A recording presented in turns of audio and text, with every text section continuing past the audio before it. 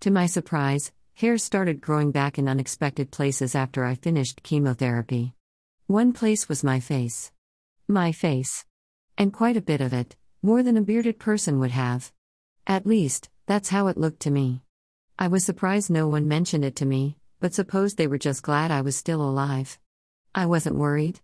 I just used laser hair removal. Or would I? I do have chronic kidney disease.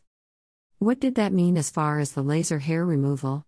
I remembered from when I'd had it done on the mustache area about 17 years ago that it doesn't work on white hair. No problem with this currently. This facial hair was growing in black and thick. My goodness, you'd think I'd just be thankful to be alive at this point, too. But as is often attributed to Mr. Shakespeare, vanity, thy name is woman. Actually, he wrote frailty, thy name is woman, but no one seems to remember that, so, time to explore what CKD limits there are with laser hair removal. Let's start at the beginning with what it is. WebMD at https://www.webmd.com/beauty/laser hair removal. Number 1 explained it this way. Laser hair removal is one of the most commonly done cosmetic procedures in the US. It beams highly concentrated light into hair follicles. Pigment in the follicles absorb the light. That destroys the hair. Just in case you need reminders. A hair follicle is a tunnel-shaped structure in the epidermis, outer layer, of the skin. Hair starts growing at the bottom of a hair follicle. The root of the hair is made up of protein cells and is nourished by blood from nearby blood vessels. As more cells are created, the hair grows out of the skin and reaches the surface.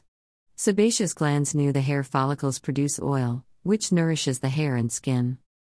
Thank you to Healthline at https://www.healthline.com/health/hair follicle-anatomy for that information. Notice I specified hair follicles since there are other kinds of follicles. What else might we need to find? Oh yes, pigment. I used the definition of pigmentation instead since it was less convoluted to my way of thinking. The Asian part just means the action or process of whatever we're discussing, in this case pigment. MedicineNet at https://www.medicinenet.com/script/main/art.asp.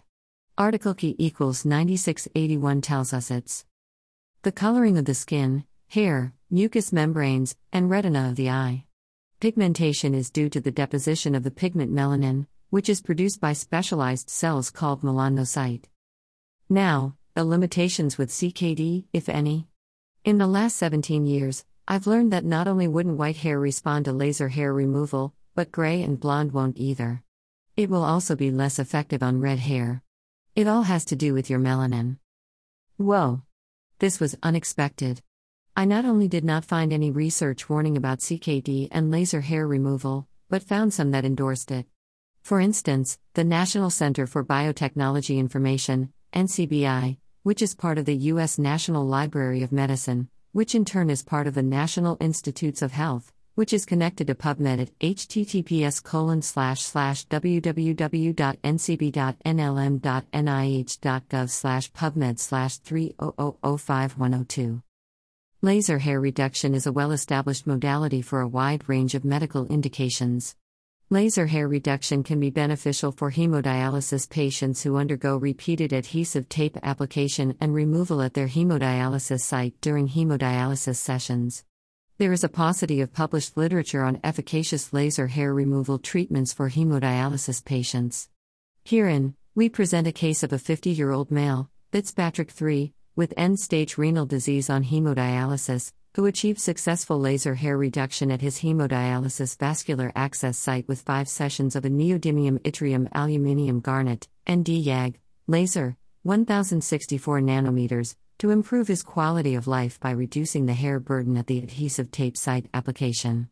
We recommend providing this safe and effective hair reduction treatment option for hemodialysis patients given the decreased quality of life associated with end-stage renal disease and hemodialysis.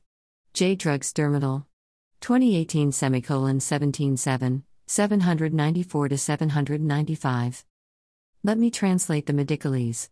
This abstract means that using laser hair removal around the patient's access site for dialysis made his life easier, and less painful, since the tape wasn't sticking to his arm hair anymore. We all know how painful taking off adhesive anything can be if body hair is involved. I have dug around in my computer for hours and hours. That's all I found about laser hair removal and chronic kidney disease. That's the great thing about keeping an open mind, you find some unexpected information. Here's hoping you had a fun Halloween and didn't eat too much candy, especially if you're diabetic. Talking about food, are you aware of Mrs. Dash's seasonings for use instead of salt? It's come to the point where I can taste even a teeny bit of salt. After almost a decade of not using salt, I've lost my taste for it. But Mrs. Dash? How does lemon pepper seasoning sound to you? Or garlic and herb? There are about 28 different flavors of seasoning. Go to the website at https://www.mrsdash.com/ to see for yourself. They also make marinades, which was news to me. I usually choose the less spicy seasonings, but they have some zingers that you spicy food-loving CKD patients will probably enjoy more. Until next week. Keep living your life.